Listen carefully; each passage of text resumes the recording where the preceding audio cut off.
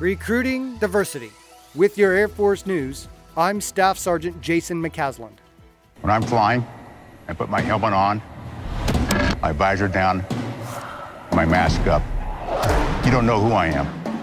Whether I'm African American, Asian American, Hispanic, white, male or female.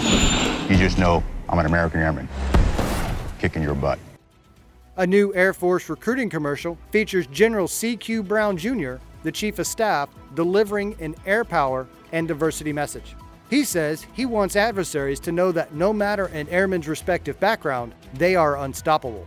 The commercial supports the recruiting service's efforts to reach into traditionally underserved communities, letting people know about opportunities to fly in the Air Force through General Brown's rated Diversity Improvement Initiative.